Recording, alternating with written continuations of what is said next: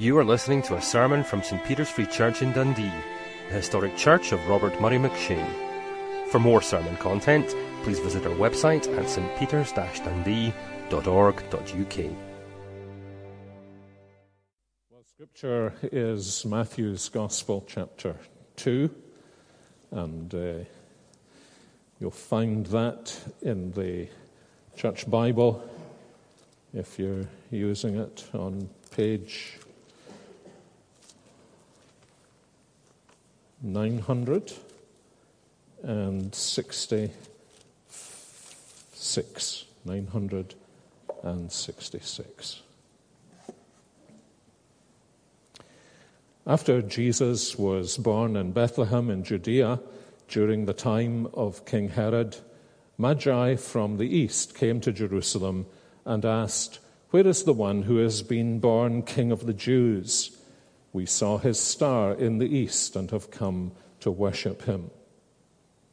When King Herod heard this, he was disturbed, and all Jerusalem with him. And when he had called together all the people's chief priests and teachers of the law, he asked them where the Christ was to be born. "In Bethlehem, in Judea," they replied, "for this is what the prophet has written. But you, Bethlehem, in the land of Judah, are by no means least among the rulers of Judah. For out of you will come a ruler who will be the shepherd of my people, Israel." Then Herod called the Magi secretly and found out from them the exact time the star had appeared. He sent them to Bethlehem and said, "Go and make a careful search for the child, and as soon as you find him, report to me so that I too may go and worship him." After they heard the king, they went on their way, and the star they had seen in the east went ahead of them until it stopped over the place where the child was. When they saw the star, they were overjoyed. On coming to the house, they saw the child with his mother Mary, and they bowed down and worshipped him. Then they opened their treasures and presented him with gifts of gold and of incense and of myrrh. And having been warned in a dream not to go back to Herod, they returned to their country by another route. When they had gone, an angel of the Lord appeared to Joseph in a dream. "Get up," he said, "take the child and his mother and escape to Egypt. Stay there until I tell you, for Herod is going to search for the child to kill him." So he got up, took the child and his mother during the night, and left for Egypt, where he stayed until the death of Herod. And so was fulfilled what the Lord had said through the prophet, "Out of Egypt I called my son." When Herod realized that he had been outwitted by the Magi, he was furious. Typical of Herod, actually, that he didn't realize he'd been outwitted by the Lord, but he blamed only the Magi. He was furious, and he gave orders to kill all the boys in Bethlehem and its vicinity who were 2 years old and under, in accordance with the time he had learned from the Magi. Then what was said through the prophet Jeremiah was fulfilled. "A voice is heard in Ramah, weeping and great mourning, Rachel weeping for her children and refusing to be comforted, because they are no more." I guess, like us, you received Christmas cards of various kinds over the festive season. I brought 2 along. I checked that neither of them had been sent to me by anyone in St. Peter's, and I can assure you that they were not sent to us by anyone in Grace Church either. The first is a rather innocuous Christmas card with berries of some kind, green leaves, a little frost, so it was an upper class charity Christmas card, and it says on the front, "Season's greetings." Could have been sent at Easter time in some countries in the world. You really don't need to know anything except that there are seasons in the year. Maybe be able to guess it was some kind of winter season because there's this frosting, and very innocuous. Wouldn't insult a Jew, or might actually insult a Christian most of all. Certainly some of David Robertson's friends who don't seem to believe in God at all. He wasn't sent by one of them, completely innocuous. But then there are the ones we really like, ones that come from the family, perhaps, who understand that we are religious people. It's amazing how much you need to know for this card to make any sense. This card, you need to know almost nothing, that there are at least 2 seasons in the year. This card, it's amazing how much you actually need to know to respond either intellectually, if you respond intellectually to Christmas cards, or emotionally. It's staggering what you actually need to know. In a sense, in order to understand this card, can you see it? It's got what look like there's some kind of eastern city. There's a star, some men with long beards, funny hats, each of them carrying something. They are moving, as I think I'm geographically challenged, but I think they must be moving in a westerly direction since they're coming from the right-hand side of the map, from the North Sea side. What does it mean? It's a picture of 3 funnily dressed men, nice star in the sky, and it's certainly not the city of Dundee. In order to understand this simple Christmas card that was sent to us, you've got to understand that in the Christmas message there is a big picture and there is a small picture. There's a kind of view from the heavens that give you a big picture, and then there's a kind of view from the earth. The big picture view is, what are these men doing? The small picture view is, what are these men actually experiencing? The interesting thing is that the men themselves have very little idea of what the big picture is. They know something about the big picture, but very little of it. But in their experience, their personal experience, they actually learn a very great deal about what that big picture means. And we need both perspectives when we read the Christmas story in the New Testament. We need to, yes, as we'll do in a minute, try to get inside the experience of the various people who were gathered round the manger, or who in one way or another, like Herod, were concerned about what was in the manger. But we also need to get the big picture. And actually, the big picture that Matthew presents to us at the beginning of his gospel is a very big picture. Some of us saw a couple of Sundays ago that this long genealogy with which the Gospel of Matthew begins is telling us 2 things. It's telling us that the promises of God are being fulfilled, and that 2 particular promises of God are being fulfilled. The one, the promise that was given to David, that one of his descendants would sit on his throne. And here are his descendants. They're not quite in abject poverty, but the Gospels make us very acutely aware that they really were a poor young couple. When it came in a little to offer sacrifices and gifts in the temple, they offered the sacrifices and gifts for those who were poor. And this is where the promise of God has reached.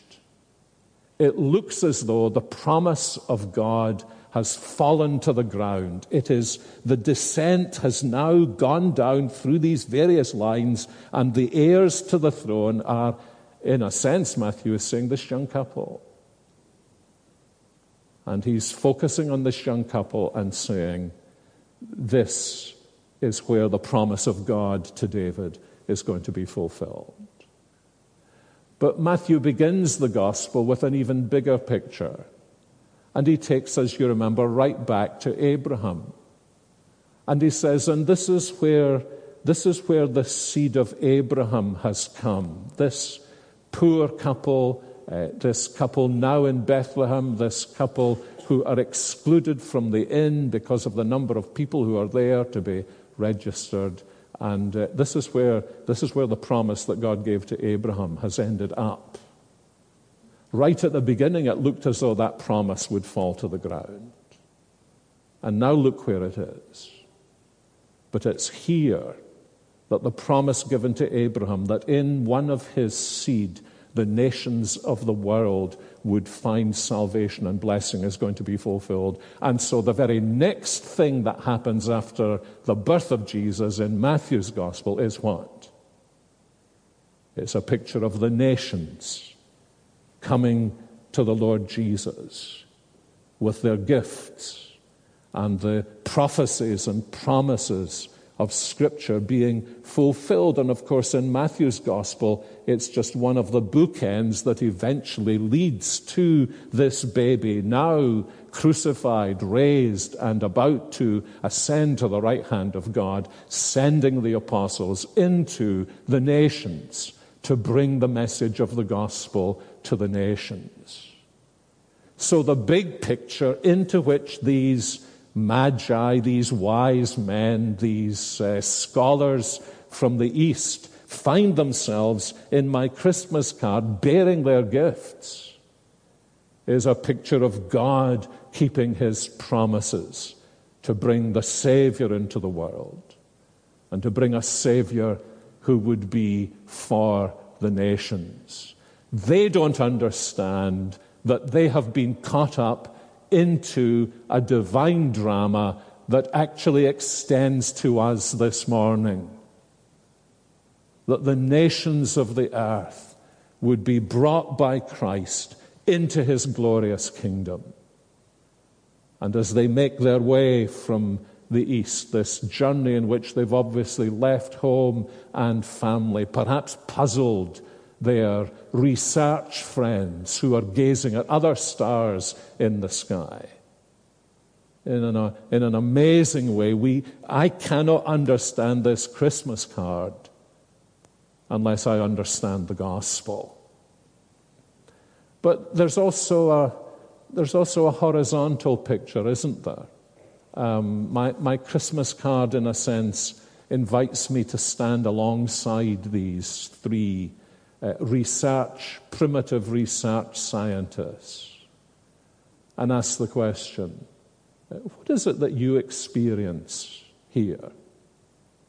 Because as always in the gospel story, we've got not just the big picture, but we've got the individual picture and what it is that God is doing in the lives of those that he is bringing into contact with Jesus Christ. And I want us this morning to think very simply about three lessons that we learn from their experience. The first actually is a lesson about interpreting and responding to the providence of God. Whatever else this star in the sky was, and of course people still discuss what it might have been. Whatever it was part of the providence of God. However we understand their astronomy/astrology, this star was part of the providences of God. What was it that awakened in them a desire to see the significance of this star? I am fairly certain it was not just that they saw stars. And one of the things that makes me certain about that is their question is not so much about the kind of star this is as it is about the King of the Jews who has been born. If you think about it, it is very clear that these men realize this star is not self-interpreting. Actually, that's a hugely important principle about the providence of God. No providence of God in your life is self-interpreting. So how did they know what the significance of this star was? Almost certainly, I think it was because somewhere in their tradition was some of the stories that we have in the book of Daniel in the Old Testament, who you remember was exiled to the east. And as he was exiled to the east, the opening chapters of the book of Daniel underscore for us this deep sense that God is going to establish his kingdom. You remember in particular the dream that Nebuchadnezzar has of this giant statue and its different parts, and this stone that is cut out of the hill, as it were, but not by human hands, and rolls down the hill and demolishes this statue of his kingdom and the kingdoms that will succeed him. And so there is in our scriptures, there was undoubtedly in the traditions of the Babylonians some kind of sense that there was someone who at some point in their history had said that there would be a king. That king was related somehow or another to the Jewish people. And they saw this star. Perhaps they'd a confused understanding of the prophecy of Balaam in the book of Numbers, and they put two and two together. It's very interesting to me how sometimes people are led by the providence of God by a misunderstanding of a text of Scripture. Isn't that very interesting? How God even superintends people's misunderstanding. But somehow or another they put together this star, perhaps Balaam's prophecy, and almost certainly the stories they'd heard of the days of Nebuchadnezzar and this prophecy that had come of a king and a kingdom. And this king would be the king, and his kingdom would last forever. And it was associated with the Jews. And then as they make their journey, they take a misstep. Actually, when you think about it, this is a very common phenomenon. Here are these men, they have some sense that they are being divinely led to find this King of the Jews. And because they believe they are being divinely led, they extrapolate from the fact that God is leading them to where it is that God is leading them.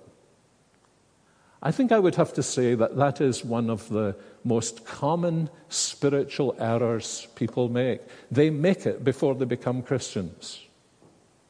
And many of us have seen this time and time again. Something happens in somebody's life. They are spiritually awakened. They know about Christ. What do? How many people have you heard say to you, I'm beginning to get it, and I'm going to try much harder to keep the commandments? And something drastic happens in their lives. God works in his providence in their lives, and then they assume that they understand what God is doing without turning to God's word to discover what God is saying. And that was what happened here. A king is going to be born. They come from the east. The star is there. They are led to the land of the Jews, and then they make the false deduction. King, Jews. What is the conclusion of the logic? Jerusalem. But you see, it's altogether this worldly thinking, isn't it? In a way, it's a physical analogy to the person who becomes, through God's providence, convicted of their sin and their failure. And so they draw the conclusion, sin, failure, God must do better. And here they are. And they end up, as we know, in Herod's palace. And it's amazing. This is really staggering to me. Because of their misstep, which is providentially superintended by God, it's only because of their misstep that they are brought back to Scripture to discover where the king is going to be born. Isn't that amazing? Remember how the Scripture says that the Lord gathers his lambs in his bosom and he gently leads those who are with young. Think of those of you who are mature Christians. Think of the codswallop you sometimes made of the guidance of God in your life when you were younger, and yet he protected you from all kinds of spiritual disasters, not because you had wisdom, but because he was gracious. Some of you, I'm sure, are even able to think of missteps in your life without which, in the mystery of God's goodness, you would not have entered into the blessings that you later experience. Is that an excuse for our sin? Far from it. What an amazing, astonishing illustration it is of the providence of God. But what are these men discovering? These men are discovering that the providences of God in our lives can only be read properly when the spectacles we have on our noses are the spectacles of sacred Scripture. And that's a desperately important lesson for us to learn as Christians. That we are not capable of interpreting the providences of God apart from the Word of God. That's why spiritual experience on its own can actually lead us astray.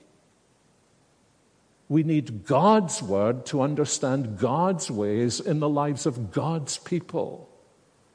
And the experience of these magi, these wise men, is a magnificent illustration of that principle. But then there's a second lesson. Not only do we learn something about the providence of God here, we learn something also about the inevitability, when we are being led by God, of encountering the enemies of God. Of course, these men were very slow to understand this. Spiritually, they were very naive. They drew their conclusions. Star, prophecy, Jews, Jerusalem, King Herod. And it's fairly clear from the narrative that they didn't have the spiritual antennae to be able to get the vibrations that came from Herod. We've all experienced this, haven't we? You know, we've been with a very young Christian and we've met somebody, and the young Christian, as they've come away, said, boy, that person is really spiritually advanced. I need to listen to that person. But we know enough to know that's the last person you should be listening to.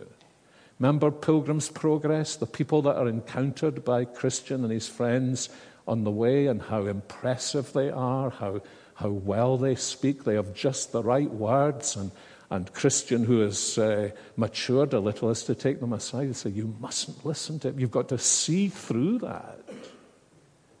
And there were the telltale signs. But clearly these men didn't see through the telltale signs to see that this man Herod was really an enemy of God. Well, what were the telltale signs? One of the telltale signs was that he shouldn't have needed to call his wise men to know where the Messiah was going to be born. He shouldn't have needed to do that. You know, if you're going to listen to counsel, you need to listen to counsel from people who actually have read the Bible and who know the Scriptures. And it's so easy to be, you know, we've lived half our lives in with all due respect to our American friends whom we love in St. Peter's, in a society where you can't turn on the television set without realizing there must be hundreds of thousands of totally naive professing Christians in this country to keep that television ministry alive. And so spiritual naivety is a pandemic in the Western world, and it's been exported to the two-thirds world in barrel loads. And they didn't know enough Scripture to know that this man should have known more Scripture than they did. My dear friends, I hesitate to say this, but that's true in many churches, isn't it? There are many churches, alas, in our country this morning filled with people who don't know enough Scripture to know that what they are being taught from pulpits isn't Scripture. And we need to be able to see through that. And we need to be able to see through the fact that the fruit of this man's life was to spread a hostility to Christ. He was troubled. He should have been delighted. The Savior has come, the long-promised Messiah. But he was troubled. That's a real telltale sign, isn't it? You just need to mention the name Jesus today, and you see that people are troubled. How do we respond to Jesus? And then, of course, they should have seen through his words. You go first. And when you find the child, why don't you come back and let me know where he is so that I may come and worship him too? Hey, if he really wanted to worship the Christ child, he would have said, "Can I come with you?" So they should have seen through all this. But they didn't have the big picture. And actually, this big picture that I mentioned a few minutes ago fits into the bigger picture, doesn't it? That begins in Genesis 3:15 and ends in Revelation 20. Of the enmity that there would be between the seed of the woman and the seed of the serpent.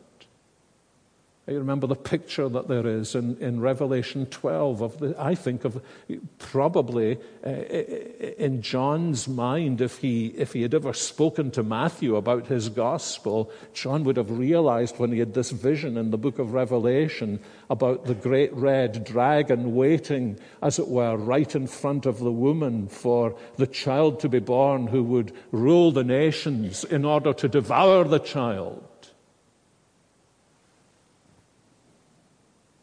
You see, if these wise men had had Genesis 3:15, even if they'd had more of the book of Daniel, they would have realized that the nearer you get to the Christ, the closer you get to the conflict.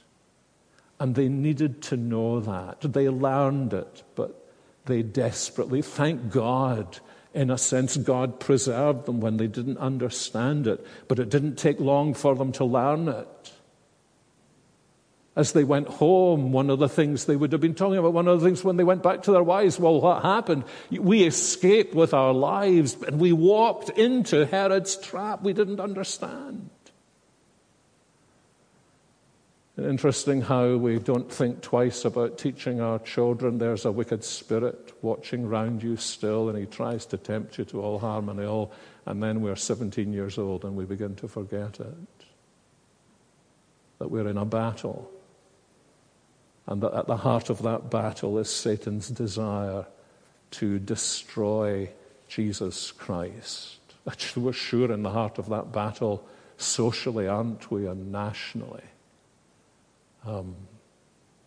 When it more and more it's becoming forbidden to name the name of Jesus in the public square. Believe in Jesus if you want to, but don't name Jesus in the public square. Our Prime Minister, in the middle of last year, says something about this being a Christian country. It doesn't matter whether it's a Christian country or not, but all hell breaks loose. Don't say things like that. And in our schools, musicals replace the story. And we need to see that we're not wrestling against flesh and blood, but principalities and powers, wickedness in the heavenly places. And we need to understand, as Paul so wonderfully indicates to us in Ephesians, that if we have been brought to Christ, then we are blessed in Christ with every spiritual blessing in the heavenly places. But when he ends the letter, he says you need to watch out, because those heavenly places are the very realms in which Satan seeks to destroy what Christ is doing in your life. Because becoming a Christian, coming to the Christ, is actually a little like the children finding there's a back door in the wardrobe in the professor's house and finding themselves in a world which is marked by conflict until the winter breaks. So we need to learn how to interpret God's providence by knowing Scripture. We need to understand that we are living the Christian life in the context of enemy oppression. And there's a third lesson, one about interpreting God's providence, another about encountering God's enemies, and the third is about trusting God's purposes. The book that we associate with Christmas probably is A Christmas Carol, isn't it? I sometimes think the book we should associate with Christmas is A Tale of Two Cities. It's actually a story about a tale of two cities. City of God, city of man. Best of times, but also the worst of times. Isn't it? As the story goes on and Herod's anger increases and he gives orders to kill all the boys in Bethlehem and its vicinity who were 2 years and under. My Christmas cards would rather suggest to me all's well that ends well, but for some people it didn't end well. And it's interesting, isn't it, that right from the very opening of the gospel, we are being told there is a dark side to Christmas. In fact, I think we're being told even more than that. The family goes to Egypt. The Magi get back home. But you remember the picture in Revelation chapter 12? What does the dragon do when the Christ child is secured? He goes off in pursuit of all those who belong to the Christ child. He wreaks havoc. And one of the things that I think Matthew is teaching us here about the Christmas story is this: the incarnation of itself does not tie up all the loose ends of our lives. And we are left, aren't we, with this picture of parents weeping. Probably not many of them. Bethlehem was a minuscule place. Probably not many babies born, even in the space of 2 years. Perhaps as many kids are born in St. Peter's in 2 years as born in Bethlehem. But precious children, loved by their parents. And you see, if these parents were to go to their rabbis and say, "Rabbi, what's the meaning of this? What's the meaning of this? How are we ever going to see what the meaning of this is?" Which is what you want to do, isn't it? When someone you love is taken, especially young, you want to see. It's one of the most basic human instincts. If I could only see there was meaning in it. And yet, during their lifetime, maybe they began to see the meaning. Maybe. I wonder if you know that poem that John Piper wrote a couple of decades ago now, called The Innkeeper, in which he rather beautifully and movingly imagines Jesus on his way to Calvary, stopping in Bethlehem and going to see the innkeeper and discovering that the innkeeper has lost an arm and a wife and a dog and a child in Herod's pogrom. And John Piper imagines the conversation that takes place. And as you would expect, John Piper gets it. He gets this very point. Here's how the poem ends. Says Jacob the innkeeper, "We got a reputation here that night, nothing at all to fear in that we thought it was of God. But in 1 year the slaughter squad from Herod came, and where do you suppose they started? Not a clue. We didn't have a clue what they had come to do. No time to pray, no time to run, no time to get poor Joseph off the street and let him say goodbye to Ben or me or Rachel. Only time to see a lifted spear smash through his spine and chest. He stumbled to the sign that welcomed strangers to the place and looked with panic at my face as if to ask what he had done. Young man, you ever lost a son?" The tears streamed down the Saviour's cheek. He shook his head but couldn't speak. Before I found the breath to scream, I heard the words, a horrid dream, "Kill every child who's 2 or less. Spare not for aught, nor make excess. Let this one be the oldest here, and if you count your own life dear, let none escape." I had no sword, no weapon in my house, but Lord, I had my hands, and I would save the son of my right hand. So brave, oh, Rachel was so brave. Her hands were like 1,000 iron bands around the boy. She wouldn't let him go, and so her own back met with every thrust and blow. I lost my arm, my wife, my sons. The cost for housing the Messiah here. Why would he simply disappear and never come to help? They sat in silence. Jacob wondered at the stranger's tears. I am the boy that Herod wanted to destroy. You gave my parents room to give me life, and then God let me live and took your wife. Ask me not why the one should live, another die. God's ways are high, and you will know in time. But I've come to show you what the Lord prepared the night you made a place for heaven's light. In 2 weeks they will crucify my flesh. But mark this, Jacob, I will rise in 3 days from the dead and place my foot upon the head of him who has the power of death. And I will raise with life and breath your wife and Ben and Joseph too, and give them, Jacob, back to you with everything the world can store. And you will reign forevermore. You see the point, in a sense, of the Christmas narrative in Matthew ending with Herod's pogrom is that Christ's first coming demands his second coming. Christ's first coming brings us forgiveness and pardon and new life. But it does not answer every question in the human heart. But one day those questions will all be answered.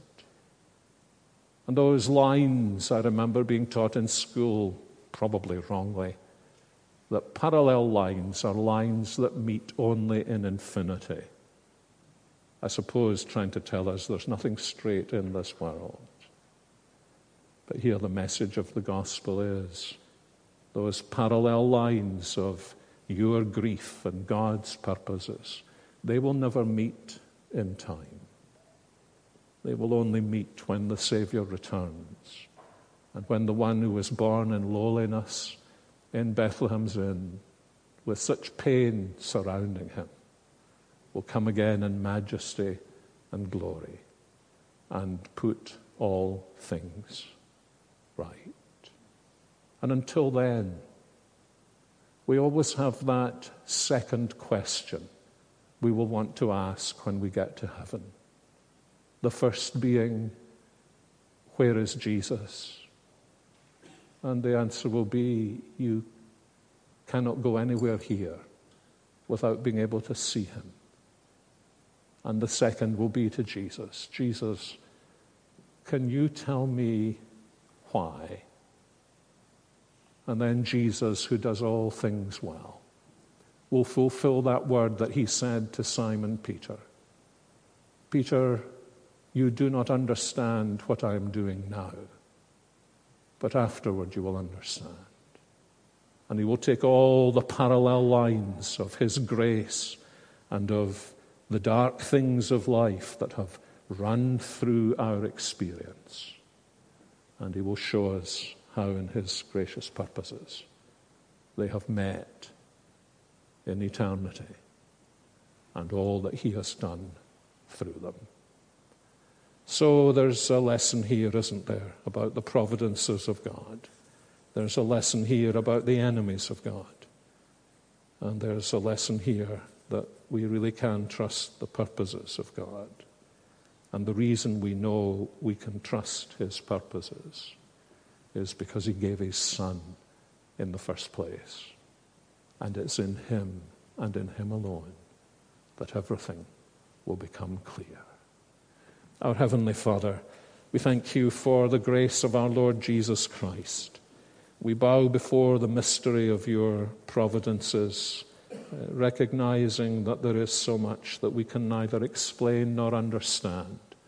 But this we know, that Christ has come, that Christ has taught, that Christ has died, that Christ has risen, that Christ has ascended, that Christ reigns, and that Christ is coming again. And since you did not spare your own Son, but gave him to us in the manger in Bethlehem and for us on the cross of Calvary, we can be sure that you will also give us everything we need and that you will do for us everything that is required to bring glory to him and blessing to us. And so we look to you for it in Jesus, our Savior's name. Amen.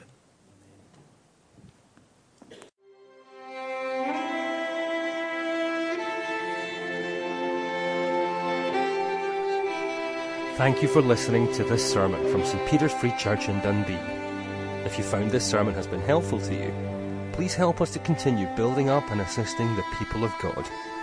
Visit our website at stpeters-dundee.org.uk. For information and training on persuasive evangelism and how to share your faith biblically, please visit the website of Solas, the Centre for Public Christianity, at solas-cpc.org. Once again, that website address is solas-cpc.org. Thanks for listening.